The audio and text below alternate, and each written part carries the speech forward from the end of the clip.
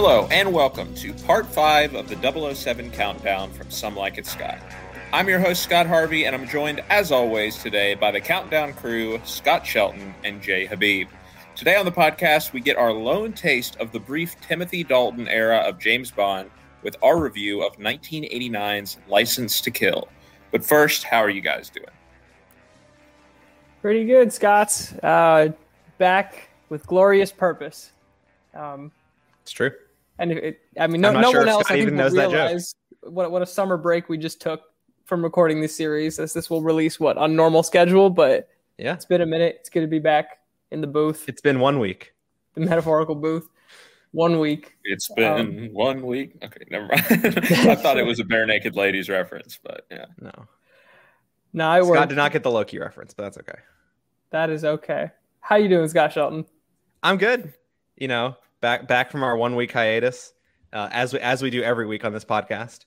It's a really great time. I think to shrug off the I guess the joke of it all.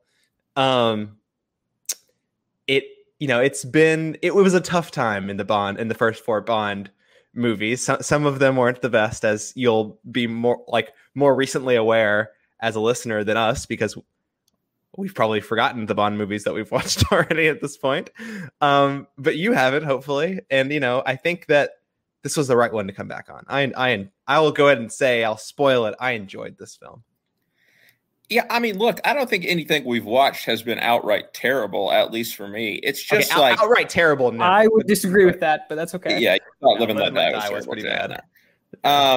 I just think a little of this goes a long way, and the prospect of having so many more of these to watch is just kind of fatiguing. So yeah, I don't mind the break, but sure, let's crank the rest of these out. And look, like I said, I think on the whole, I have enjoyed most of these, more than I was expecting, with the exception of From Russia with Love, probably. I certainly didn't have a bad time watching Goldfinger or Live and Let Die or The Spy Who Loved Me. Or I'm not going to spoil my thoughts about this one, but again, nothing we've watched has been terrible. I'll say that. Sure. But with that, as mentioned, our movie today is 1989's License to Kill. License to Kill is Timothy Dalton's second and final outing as James Bond, and it finds our super spy in celebratory mode as the film opens. That's because Bond's close friend, CIA agent Felix Leiter, played by David Hedison, is getting married. But the celebrations are short-lived when drug lord Franz Sanchez, played by Robert Davi, escapes from custody and comes back for revenge on the men who captured him, Bond and Leiter. When Leiter's new bride, Della, is murdered and Leiter is badly mauled by a shark, Bond vows to get revenge for Sanchez's revenge. But MI6 wants no part of Bond's personal vendetta, and when they soon revoke Bond's license, 007 will have to go rogue and accomplish his plan without help from MI6. Well, everyone but Q, at least. Along the way, Bond teams up with pilot Pam Bouvier, played by Carrie Lowell, and the two quickly become embroiled in a twisted web of drug deals with deadly consequences. Jay, we'll start with you. Is License to Kill a welcome reprieve from the cheekiness of Roger Moore's stint as Bond, or were you waiting for Bond's license to be restored so that he could put you out of your misery? Before I answer that, I actually want to ask a question about why we picked this film. Just because in reading, again, I read, right, just to get context on the film. Jay's a big reader. Just to try to get context on the films we're watching. And, after I submit my review, I go looking. And apparently Dalton's other film is just apparently much better. I don't know if you disagree with that. Okay. Or at least in the 3 or 4 lists and reviews that I looked at. Yeah, no, that's actually not the impression that I've gotten, at least. Yeah, I mean, I don't know. You may have seen something different for me, but I think both of them are considered pretty similarly from what I can tell. I think they're both pretty positively reviewed. I'll admit it was kind of just a coin toss of which one that we went with. So I just chose License to Kill because I think some of the plot stuff is a little more, interesting in this one with things like Felix Leiter, being badly injured, Bond having to go rogue. I think, it's something different than we've seen certainly from, the movies so far. So if I had to point to one thing that tipped it over the edge, it would be that. I'm sure there are plenty of people out there who prefer The Living Daylights. But from what I could see, they're both sort of regarded in the same light. But yeah. Interesting. So the reason I ask is I actually really enjoyed this one. And having read all that stuff about how Living Daylights is apparently even so much better, I'm sitting here like I'm gonna have to go watch it outside of the countdown. No, I really enjoyed this. Again, I think coming off a break was nice. So I will try to take that into account. But I actually had a pretty good time with this one. Timothy Dalton just brings a different a twist to the role, right? And this, for reasons I'm sure we'll go into soon, it's pretty different from all the Bond movies we've watched so far. But it definitely worked for me. Timothy Dalton in the role again also worked for me. Again, I've read at least in the stuff that I saw that he's not very highly regarded as Bond, but the take worked. I thought the movie was fun. For context, both of the movies have the same average rating on Letterboxd, for whatever that's worth. Scott, your take on License to Kill? Yeah, License to Kill was refreshing after coming off of the two Roger Moore Bond movies. I mean, I think if I think back to all those weeks ago when I was talking about Roger Moore, I think that I said that I found him to not really be that compelling of a Bond for me.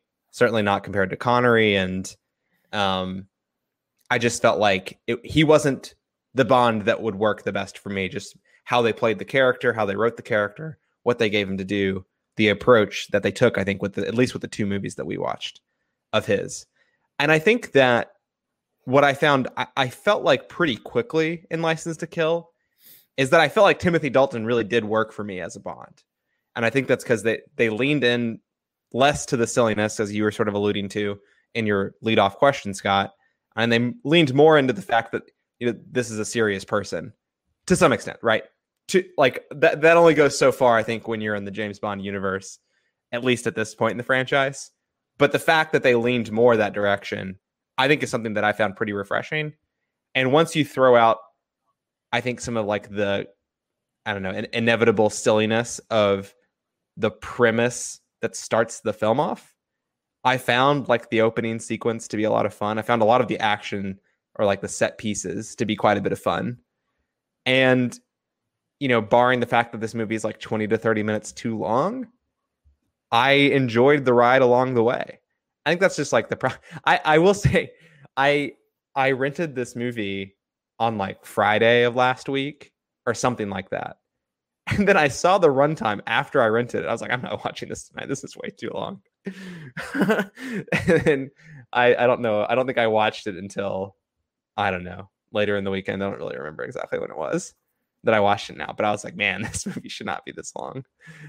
Even before I watched it. And I still agree with that point after the fact. But I mean, as the movie is sort of going at first, I thought that it was doing really well. There is the stuff that at this point I think you're just used to with Bond that I think still doesn't work. It still makes you your eyes roll completely into the back of your head when you hear the stuff, and the character development around Pam Bovier, I think, is a big part of that.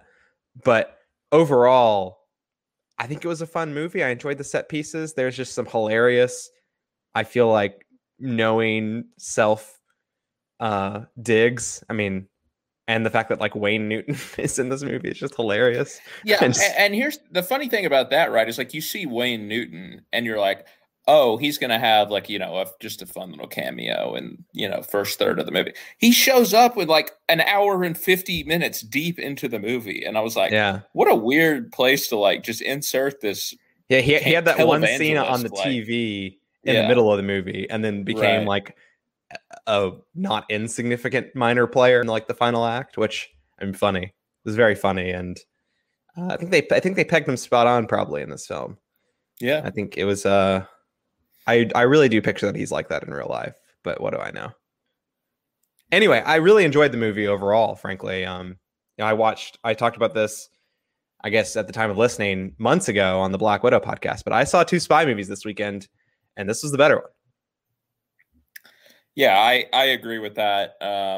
I'm probably not quite as high on the movie as y'all are. I mean, I personally prefer the two more films that we watched. I think I just, gravitate towards that feel for Bond a little bit more. I mean, I know like the later Moore films like Octopussy and View to a Kill do go like cross the line in terms of like self-parody, but I didn't necessarily feel that way about the two that we watched. And I feel the same way about these movies as I do about action movies in general, that I just prefer when they're kind of sillier, when they're just trying to have fun, they're over the top a little bit.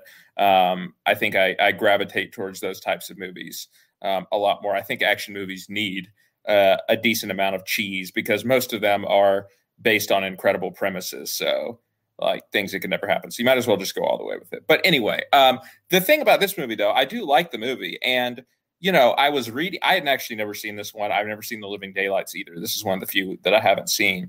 And, just reading some stuff before I watched it, like, oh, this is a darker and grittier take on Bond. And I was like, oh, boy, I'm not sure about this. But there actually is quite a bit, of the, the sort of tongue-in-cheek stuff still in the movie, yeah. I think. I mean, you think about the way that this opening stunt is staged, where they're like hooking up a plane on a hook. They're fishing for a plane. Exactly. And then that's how the movie opens. The movie ends with Bond like jumping off of a balcony into a swimming pool to fake us out about what woman he's going to end up with basically at the end of the movie.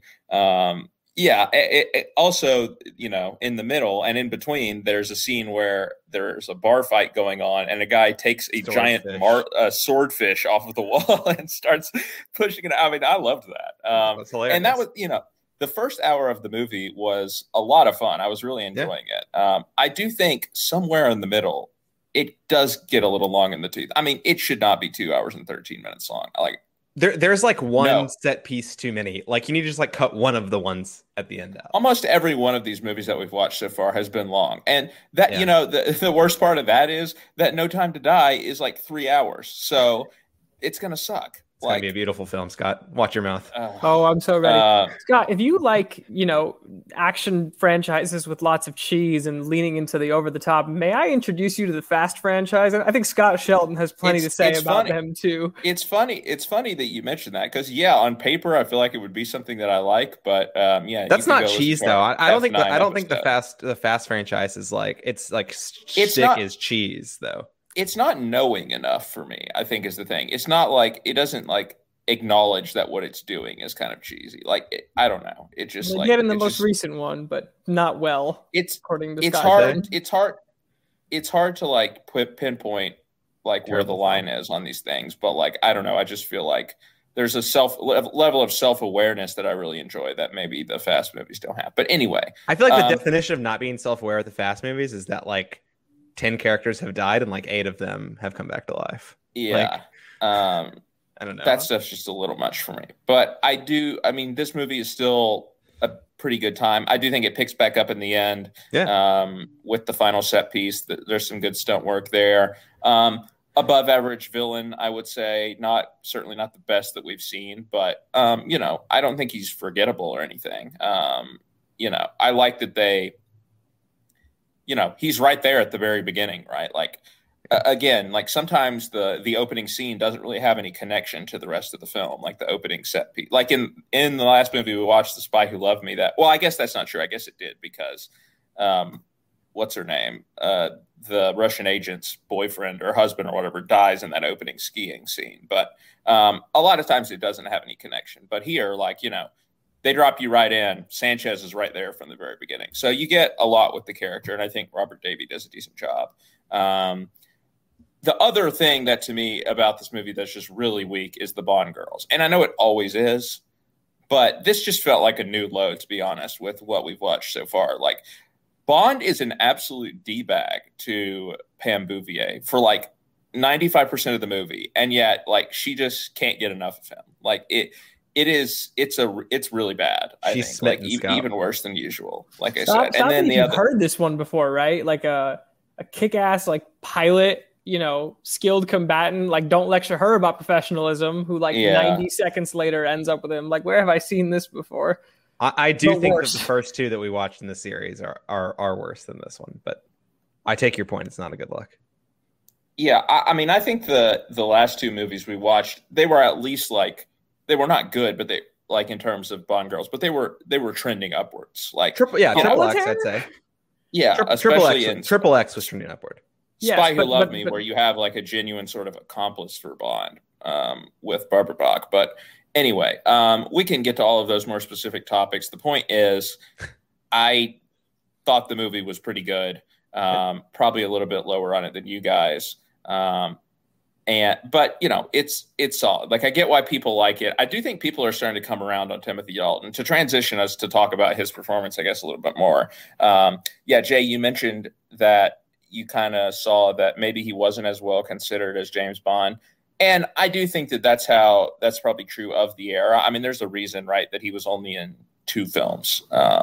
And I think public opinion probably played a role in that.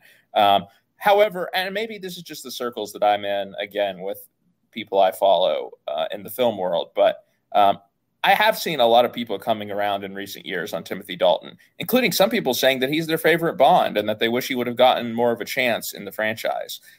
Sounds like maybe you guys are both potentially in that camp. Scott, I'll go to you first. What did you think about his performance and, compare it to the 2 other Bonds that we've seen so far with Sean Connery and Roger Moore? Yeah, I mean, like I kind of was already saying, I think that as a point of comparison, I think what Timothy Dalton is doing with this character works better for me than what Roger Moore was doing. I mean, we talk about the tongue-in-cheek stuff that seemed like sort of the cornerstone of the Roger Moore character, right? I mean, he was older, so I think they did try to lean away from some of the more heavier duty action-related stuff that they might have been doing with Connery, because he was younger than Moore. I mean, Moore is still probably besides Craig, probably the oldest Bond. I'm pretty sure. And Dalton is 45 in this movie. Like, he's pretty old. That's fair. Still by Bond standards. Yeah. Yeah, that's a good point. So I think that they really tried to, I guess, play to Roger Moore's strengths to an extent, and those strengths I think just didn't line up with, I think, the things that I find work best for me in the character. And I think Timothy Dalton was able to sort of lean the opposite direction. I think if you think of Sean Connery as the true neutral Bond of one, on the spectrum, I feel like Roger Moore leans one way from that, center point, whereas Timothy Dalton leans the other. I think you get less of the cheesy, jokey Bond. You still get a little bit of it, but you get less of that. And I think this is much more of the vein of a hard-boiled, not noir, but certainly more action-y type Bond film. Even if the stunts aren't absurd things, this is a movie where the premise is that Bond is throwing away his career and setting off on this, revenge tour, trying to get vengeance.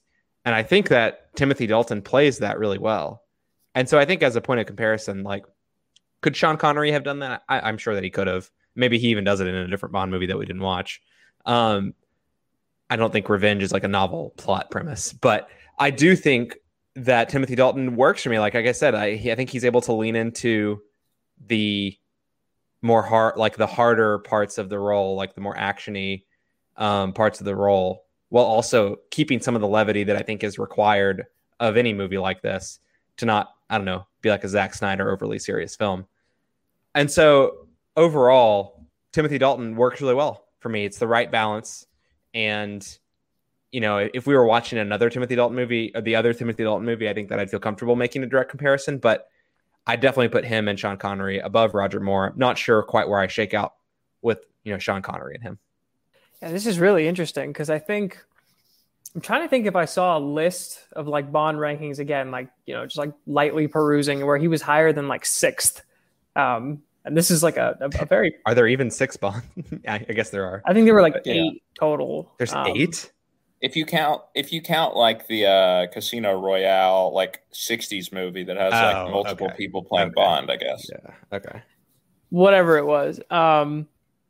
And Yeah, I mean, obviously, like we're coming in much more positive on him, and I will too. I was reading a little bit too about like why his stint was so short, and I saw that like he wasn't like their like top choice, and they only brought him in I think because Sir Roger Moore had like scheduling conflicts at some point, or I don't know if we were already at like coming up on Pierce Brosnan at that point. I'm not entirely sure, but my point is like he was there. I remember reading that he was like their second choice between like one of the people who was active as Bond either before or after him, and yeah, I guess public reception probably wasn't that good either, but I'm with you, Scott. Like what he does like works for me. I don't think it's like, there are definitely moments where like I kind of forget, quote unquote, that like we're in a Bond movie, and that it just feels like just kind of like a dark action movie from, a few decades back. Obviously there are some like very Bond things about it. Like, the movie, again, you said opens with, them trying to like fish for a plane. And then he's like repeatedly kissing his like friend's bride. And I'm like, okay, this is very Bond. But then, like the revenge tour part of it, like a lot of it, when we're not doing we're not just like doing kind of the Bond 180, right? Like it just feels like a dark action movie to me. Again, I mentioned, that about like Pam Bouvier, for example, where, she's kind of like giving him crap and is all like tough. And you're like, okay, like this could be like a dark action comedy and then or dark action movie. And then 90 seconds later, she's like smitten by him and you're like, okay, wait, this is a Bond movie. Like can't forget. Yeah. And then the same thing happens with Lupe later on, right? Like it, you don't, I guess what I'm saying is like, the elements of Bond are still very much there. I think the things that I enjoy about it, like, although like, I'm going to find like the tongue and cheekiness, definitely like the quotable and maybe like the more memorable parts of the movie as time goes on. Like the general, just like darker, grittier part of it, I think was more enjoyable in the moment for me than just like what felt like, the overwhelming tongue and cheekiness of like Sir Roger Moore's take. Again, only having seen this one Bond film of Timothy Dalton's, like I'm not gonna sit here and put him up in the same conversation as Sean Connery, although again I've only seen 2 of his, but I liked him in that role substantially more. I do think at this point though, like I would be surprised if Timothy Dalton didn't end up ahead of Sir Roger Moore in my final Bond rankings. Roger Moore was 59 when his last Bond movie came out, and was 47 when he started the role. I mean, They were saying that Daniel Craig was too old when he turned like 40, and that he needed to like be swapped out for a new actor. I mean, that's like crazy.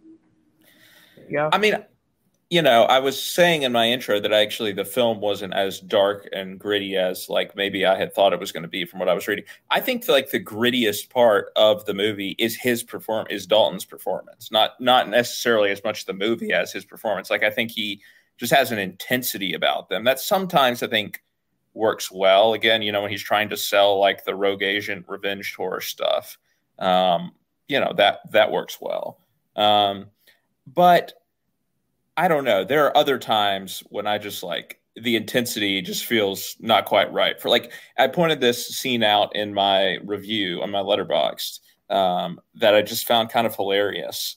That after Felix Leiter has been maimed by this shark, and Bond, has been clued in on what's going on and that Sanchez is responsible or whatever. And he says to Sharky, right? That's the other guy's name, I believe. He's like, time to go shark hunting.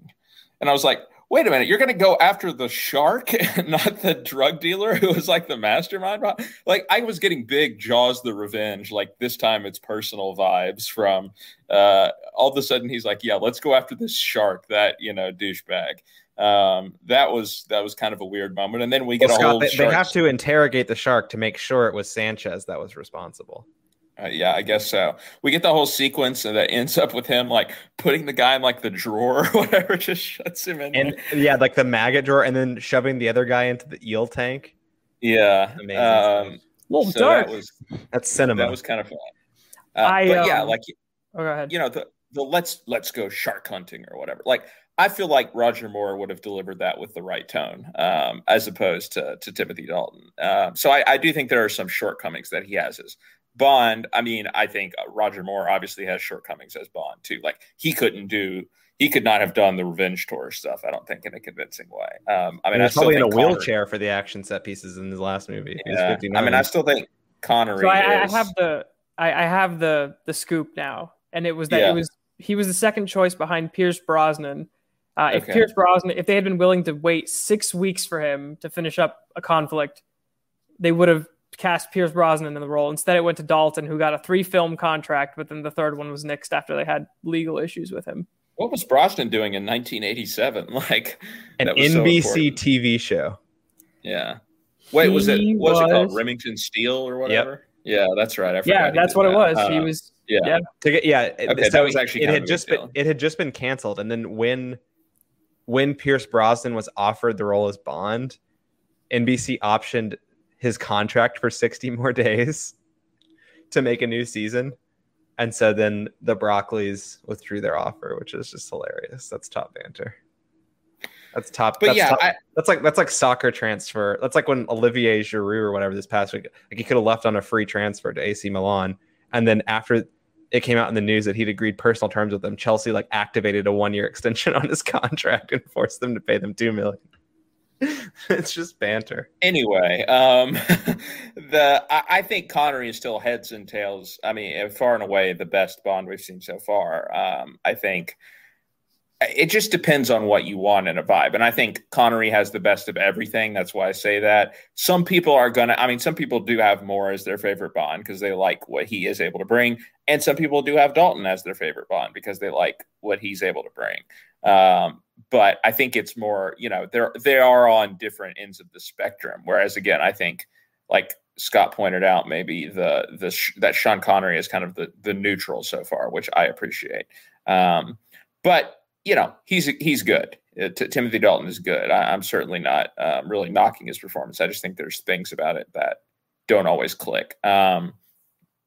Let's talk about, something that I alluded to that I think is an issue here with this movie, and that's the Bond girls. So we have Carrie Lowell as Pam Bouvier, and then we have I don't remember what the actress name was playing Lupe, who is like sort of the lover of Sanchez before, of course, Bond just walks in a room and that's that. You know how these things go. But what did you guys think about the portrayal of these two characters, Jay? I mean, it was very on brand. In that we've seen, again, I already made the Pussy Galore comparison, and then, Lupe, you gotta stretch it a little bit and obviously make the character less memorable, eccentric, whatever you want to call it, but like almost could be like another version of Solitaire, right? Like someone who basically like works for the bad guy, although I don't remember if Solitaire was romantically involved. Pussy Galore was the same. I mean, they're all the same. Yeah. It's a pretty classic trope of Bond girls to work for the bad guy. I mean, sure. Sure. Again, they Pussy have Galore to be was wooed closer by to like the Pam heartthrob Bouvier. British agent. No, sure. Again, it was just like Pussy Galore and Pam Bouvier to me, like also share, like, they're both like pilots and like, come in with this like, don't mess with me attitude. Yeah. The others, not so much, but yeah, I guess Triple X has that attitude. Sure, but she doesn't work for the bad guy. Yes, she does. I mean, the big bad guys of Russia. The Russians are always the bad guys, Jay. Don't you understand geopolitics? Oh boy. Does our evil mean nothing to you? I don't even know where to go with this. I'm not going to remember much about these Bond girls like 6 months from now. I think it's just where I'll leave it. Like they weren't, great performances. They weren't like over the top characters. I'm really not going to have much to say. I think I've already knocked them enough. Look, honestly, go ahead. I was going to say, at least Pussy Galore had like the whole like, oh, she's got this like flying school of women or whatever. Like that was kind of a cool like they don't do anything with this character. And I was saying Bond kind of treats her like he just seems like annoyed by her presence pretty much the entire movie. Like he's just like trying to get rid of her whenever she shows up. The only time he like reacts is 2 times. One, when he's in the casino and she like, of course, walks in and is like, oh, or when he's in Sanchez's office, I guess it is. Or when he's getting the initial credit line. I can't remember. When he went to the bank. When he went to the bank. Yeah. And she walks in and there's like the weird like close up where he's like, oh wow, it's I almost didn't recognize you because now you're all elegant and whatnot. And then there's like, but like then the only time when he like really values her being there is like at the very end when he like needs her pilot skills or whatever. He's like, oh, okay, I'm gonna actually get some use out of you now. It just really rubbed me the wrong way. Like he just seemed like completely put off by her the entire time, which makes it ridiculous that at the end, right, he's like running away and jumping into a pool like to be with her. Like just silly. Scott, your thoughts though? Look, I feel like the thing that just really boggled my mind the most and made me laugh a little bit is there's a scene where Bond says it's a man's world south of the border. And I had to say, I didn't think it was that different north of the border, but yeah, here we are, south of the border, I guess. I think the best Bond girl in this movie actually is the blinged out iguana that Sanchez has. I mean, that thing was cool. That's a great. I mean, it's not every day that you see an iguana with like probably a hundreds of thousands of dollar necklace on. I mean, that's tight. But Talisa Soto, man, I think that I will have forgotten about her before we watch the next Bond movie. I think she's like definitely F tier Bond girl. I think Carrie Lowell is this character like I really wanted to like her. And I think that I did like the character in principle. Like the idea of this character was something that I think is the kind of character that works as a Bond girl. But obviously, like the way that they treat her in this movie is just brutal. Like it's not good. I mean, there's just so many things that you could point to that are just terrible about the way they treat her. And I don't really know if I honestly have anything too nice to say on that front. But yeah, classic. Check your bingo card. Bond treats woman like crap. Woman falls into his lap, begging for him. So there you go. That's Bond for you, I guess. Yeah, I mean the fact that he's like basically even just like shoehorns her into being like his secretary or whatever. Like, oh, this is my executive secretary. It's like, a man's world south of the border. Yeah, I guess so. It's he's playing a part. But anyway, as for the villain, we've mentioned him a lot here. Sanchez, played by Robert Davi. We've seen some pretty iconic villains with, Goldfinger, with Robert Shaw's Red, in From Russia with Love. We've seen some maybe a little bit more forgettable, in the Moore films, but, Scott, where do you think that, Robert Davi as Sanchez falls? Yeah. Unfortunately, I don't think of him as an iconic villain, but I do really like the villain in this. I think that there's just something more personal about it, right? It's not just Bond being sent off to like fight this sort of like vague big bad that this particular person is like the representative of out here in this world. But it's hard, I guess, to say for sure. Like, I think it'll be easier to think retrospectively at the end to see whether I really feel like Sanchez is iconic. But I don't mean that to mean that he's not memorable as like the quality of the villain at the same time. He doesn't have any like weird quirks that sets him apart from anyone. An iguana, I mean, no, sorry. The iguana is a strong, independent woman who don't need no man. Actually, actually, I don't know that it's a female. I guess that's very presumptive of me. But no, I think that he is a really good villain, but iconic is like not necessarily a word that I would use to describe him. I think that in many ways, like, I mean, I guess Blofeld in some ways is kind of like a very personally relevant villain for Bond. But at the same time, it doesn't feel like we're encountering many people in these movies that like actually have a connection or have done something to get you invested in the outcome of their arc relative to Bond. And I think that's one of the things that, just thinking about some of the other Bond movies that I've watched, like the ones that I feel like I gravitate toward from a story perspective and from a villain perspective are the ones that are able to sort of generate this level of connection to Bond as a person beyond just being a big bad of a spy movie with some like generic nuclear bomb or nuclear submarine that we saw in, I don't know if it was the last one or a couple movies ago when it was. I guess that was the third Connery movie that we watched. I don't remember. Or so, I guess we only watched 2 Connery movies. I don't really remember. Yeah. It was Roger Moore in the submarine, but sure, yeah, my bad. But yeah, I think that the personal stakes in it, right? That felt good. That felt different from what we've seen so far, and I think that's what helped the villain out as well. I think it helped elevate the villain to have that connection and to get the viewer more invested in Bond taking his revenge.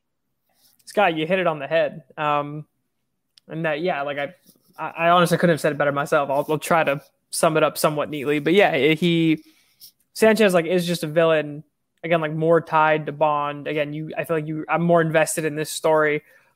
The funny thing though is like, although for all the crap I've been giving, like the tongue and cheekiness or whatever, I do think you can't really be an iconic villain if you don't have some like weird shtick to it. I think about like, to me, like the A standard includes like Goldfinger and Oddjob, same movie, like big bad and his like, weird henchman. And like, I'll never forget, that. And Jaws is up there too.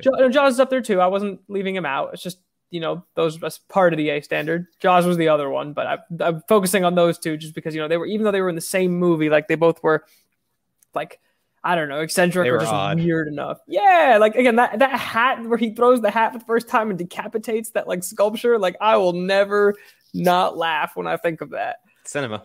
And so, like was Sanchez like a good like action movie villain? Like absolutely.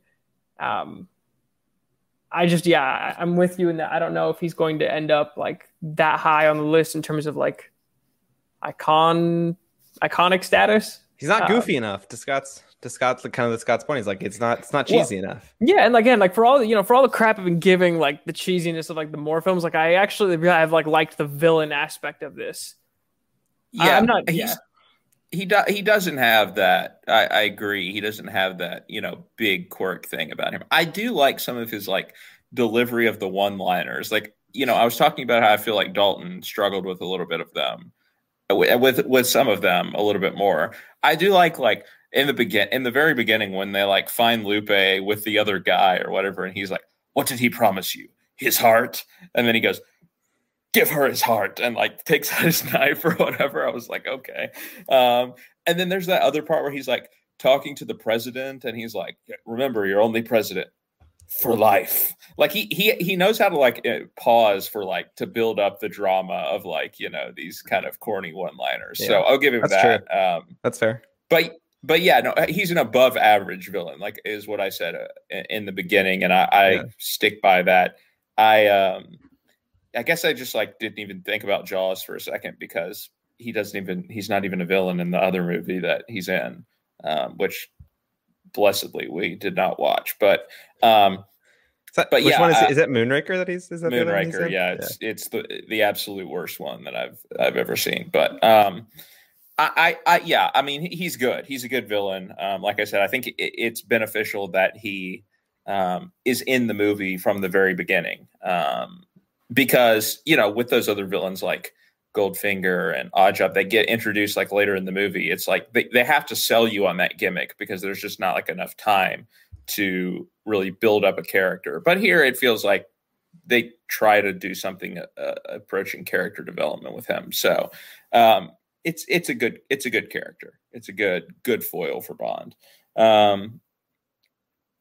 Okay, as far as the action scenes, the Bond formula, so to speak, that we've talked about before. We have the opening set piece, we have the song, and we have some pretty spectacular stunts and action scenes.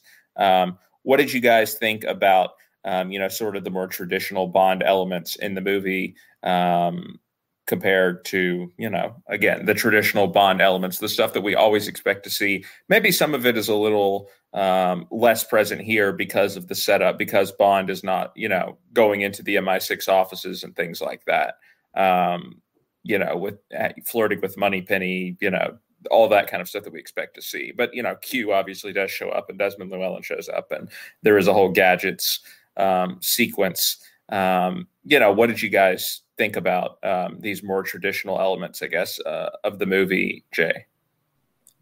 I mean, I thought they worked. Again, the movie opened, on a fun scene, and the song again, opening credits was like a good time. And I think Scott Shelton, you were the one that said there, I think, was one action or one set piece too many. But in a vacuum, like, I thought they were all good, or like, in individual vacuums, and even mostly all together, right? Like, the movie's a little long, but like the action was good. Again, it was better. Like, again, like, he wasn't. Well, Timothy Dalton was like a little bit old, like he wasn't as old as Roger Moore. And even if I'm not sure what the age difference was, I know we talked about it earlier, but like it didn't feel like he was as old or as slow. Like the action like felt better, a little less contrived.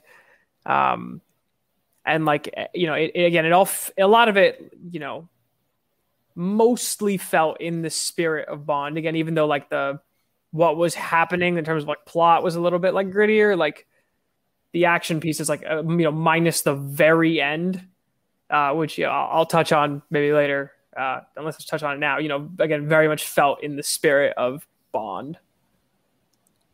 Yeah, I mean, the end of the movie is a Fast and Furious prequel. Yeah, I love the when they drive the truck on its side, like to like dodge the missile or torpedo, whatever it is that gets shot at them, and they like tilt the truck missile on its side. Yeah, that's not even what I'm talking about. That was entertaining. I'll just say it. No, it's when he sets the villain on fire. When he sets Sanchez on fire at the end, that was like, oh, hang on, like this isn't some like we're blowing up the villain or they're like dying in an explosion. Like you set him what is it in Live and Let Die when the guy gets blown up inside the air compression thing? Yeah, and it was like the worst. It was like the last $10 they had. That happened in this movie too. They throw That's true, yeah. Crest into the pressurized chamber, and sure, then they blow him up. That just like the blood splatters. But I mean, we like seen that. It was a little bit like over the top, but like I'm talking about like setting a man on fire and watching him like run around a little bit. I don't know. It was like a little much for like, again, for what I've come to expect, at least from Bond, right? But it's what inspired Burning Man, the music festival. Sure. I really like the bar fight scene too, as well, that I mentioned. The swordfish, but also just like shout out Benicio del Toro, who shows up there as Dario, but also just like the whole way it starts when they're like in the bar, the like dudes come over to the table. This is like right when he meets Pam Bouvier for the first time. Like the waitress is over there, like giving them the drinks and stuff. And like Bond just like beats the guy up, like he's knocks had him enough. out. And the waitress is just standing there. It's like, okay. It just like walks off. I was like, I'd be freaking out kind of if I was her. But man, you don't know what goes on in that bar. That feels like the kind of bar where that happens pretty regularly. Yeah. Yeah, then they just like blow a hole in the wall and they just like escape through the hole in the wall. It was high camp and I appreciated it. But Scott, anything else you want to shout out here? But the traditional Bond stuff, I appreciated that it didn't feel like it needed to like fully commit to all of those traditional things. I mean, we're talking about like going to MI6 and meeting with Q and flirting with Moneypenny. I think you get flavors of that still reasonably set in the story that fits and that are cute nods to those sort of recurring themes without having to like bend the movie to the will of the franchise. I don't know if that's the right way to put it or not, but I appreciated that. The fact that we got one flash scene to Moneypenny to like nod to the fact that they're like still in communication and there's still a thing between them, which I just find hilarious. Maybe she's like the worst character of them all. Like she knows like the awful things that Bond does to women regularly. Like the rest of them don't even know. I don't know. Moneypenny is the real criminal. I think the thing about Moneypenny is that they never actually like go all the way or anything. Like I think she just kind of like enjoys the flirting part of it, but like would never actually do anything with him because of that, which maybe makes her one of the better female characters. But I don't know. That's just my perspective. But you don't know what they do. You don't know what they do off camera. It's true. I don't know what Lois Maxwell does with Sean Connery, but Yeah, as far as the plot goes, our question I think always with the plots in these movies is does it make sense? Here, it probably makes sense. I don't know that I cared a whole lot about the plot. I think the context of the plot is like really weird. I mean, they're like melting cocaine down into like petrol and selling it. Like that doesn't make too much sense. They don't explain either. Like I love that. Like he's like giving the people the tour of the factory or whatever, and somebody's like, "Well, how do you get it back?" Right? Because they like melt it, and he's just like, "We don't reveal our secrets or whatever," and they just never explain it. Like they never explain like how they get the cocaine back. I guess they just it's just like one of those things. But no, you drink the petrol. The one part I kind of liked was the whole part with like the Hong Kong assassins that like show up, where like like Bond is actually kind of screwing things up, right? When he like is going after Sanchez, and they're like, no, like they stop him, and they're like, look, we've been like undercover basically for several years, like, and we finally got, we're getting into his lab finally, like, you better not screw this up for us. I kind of liked that. Like, and they died 5 seconds later. So they did. That was what I was going to say, is they don't end up doing anything with it. But I like that Bond gets like humbled a little bit by like, oh, here's like the real spies have been out here in the field, like doing like, playing the long game. And Bond just like gallivants in here, like, betting women and like just tries to brute force his way to the villain and just, shoot him in the head. If they hadn't messed it up, he would have shot him in the head right there. So who really was the one making the mistake? Yeah, I don't know, but I guess I liked the concept of it. The execution was not good. Anything else you guys want to say about the plot? I think that I've thought a little bit more about it, and I think I've pinpointed. I think that maybe it's not that there's like one too many set pieces.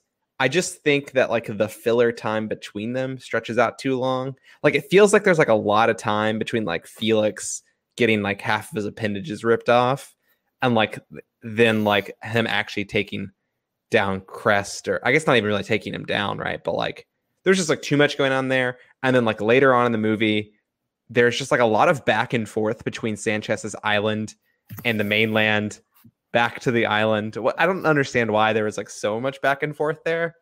But I did like the fact that they board the ship, press it all the way into like high gear, and like wreck the wave crest into the dock. I thought that was very funny. Yeah, and Sanchez just like stands there watching the whole thing. Like it's clear that like the boat is like just speeding up there, and then like is about to have an accident, and he's just like chilling. Like it's kind of funny. It's just another dock. It's just money. Speaking of money, can we talk for just like 1 second before we move into wrap up here about how much money gets like just evaporated in this movie? Like there's like multiple scenes. It's like the Dark Knight over here. Yeah, like when Everett McGill's character gets killed, Ed, like he basically sold out Felix for how much was it, like $2 million or something, or was it less than that? I don't remember. But he has all the money in a briefcase, and Bond just like basically throws it to him, like gives him the money, or maybe it's Sharky that throws it to him. It's one of them. That like throws him the briefcase like as he's gonna die, and like the money comes spewing out or whatever. Then there's the scene in the helicopter where like all the money is just like blowing around. Like we're talking about millions and millions of dollars that just gets lost. And then all of the drugs that were destroyed in the cartel operations. I mean, was it like I'm pretty sure they were already destroying the drugs themselves by just like melting them down. Turning them into freaking fuel or whatever. Anthony Stark's character's like, but there's $70 million of cocaine. Yeah. Okay. Anything you guys want to add before we move into wrap up?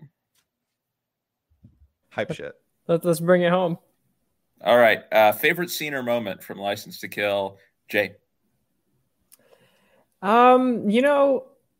This is going to sound weird, especially because I haven't brought it up, but I think my favorite line of the movie is when Bond essentially is quitting, right? And M yells at him, "We're not a country club." Like when he tells him, I don't know. On the contrary, I think you quite indeed are a country club. I mean, it certainly feels that way, right? So yeah, I mean, a lot of love for the opening scene, but I think I might just hold on to that line for like a while. Like, we're not a country club. I'm gonna find a way to shoehorn that into regular life. That checks out. Scott. Yeah, for me, I kind of spoiled, I think, my favorite scene already, and it's actually one of the first scene where we see Wayne Newton, and that's when he's doing this like donation drive for his meditation school that's like secretly him selling drugs for the cartel. And the reason that it's my favorite scene is that A, just hilarious self-parody for Wayne Newton, but B, it is the blinged out iguana, because Sanchez is in his, I don't even know what the name, I don't remember the name of the city that this is based in. Isthmus City, right? Yeah, Isthmus City. He's like sitting in his like office, his like CEO office or whatever, his like drug cartel, his Scarface office, his Al Pacino office, kicked back, watching his like donation drive, and the iguana is just sitting on his shoulder with his bling. And I'm like, wow, this is peak cinema. Pretty epic. Because I haven't mentioned it yet. The opening credits and song. Look, we're coming off of two, all-time great Bond songs, maybe the two best, with Carly Simon and The Spy Who Loved Me, and Paul McCartney and Wings and Live and Let Die. This is not a song that I was super familiar with going into the movie, and I don't feel like gets talked a ton about as like a top-tier Bond song, performed by Gladys Knight, of course. No slouch herself, but I thought it was good. I thought it was catchy. It had a nice 80s vibe to it, as you would expect, as this is in the 80s, but the synthy feel to it, I thought it was an effective tune. So I'll just give it a shout out here because, didn't talk about it earlier, but yeah, Gladys Knight, License to Kill. I like it. Turns out the Bond music that we listened, that I think that you just selected the movies based on Bond music at this point. Yeah, maybe I watched did. Diamonds Are Forever then, though, right? Like, come on now. True, that is true. Yeah, dude, I can't remember who it is that does the GoldenEye theme song, but we'll find out next week. All right, final order of business. Let's put a score on it. Jay, what would you give License to Kill out of 10 on the J Habib scale? Oh dear. I mean, solid return to the franchise. I might have to go watch Living Daylights on my own. I might have to go watch Timothy Dalton in the Looney Tunes special on my own. 7.2.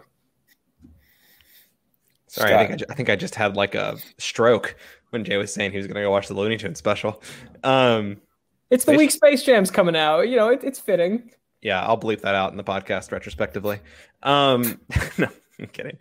License to Kill. I'm giving it probably the highest grade of all of us. I'm surprised that Jay actually didn't go higher than that. But 7.7. 6.5 for me. I did enjoy the movie, but I think it does have some problems that are more pronounced than in some of the previous entries we've watched. But I did like it better than From Russia with Love, the first movie we watched. So, yeah. All right, that was License to Kill, and that will do it for this episode of the 007 Countdown. We hope you've enjoyed.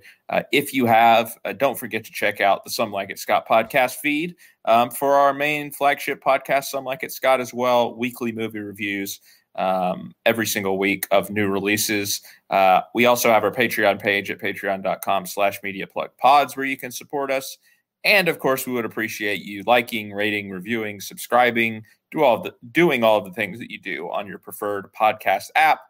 And lastly, we hope you'll be back for our next episode of the 007 Countdown, in which we will be moving on to canonically the next film in the James Bond franchise, with 1995's GoldenEye, which sees Pierce Brosnan in his first effort as James Bond. But until then, for Scott Shelton and Jay Habib, I'm Scott Harvey. We'll see you next time.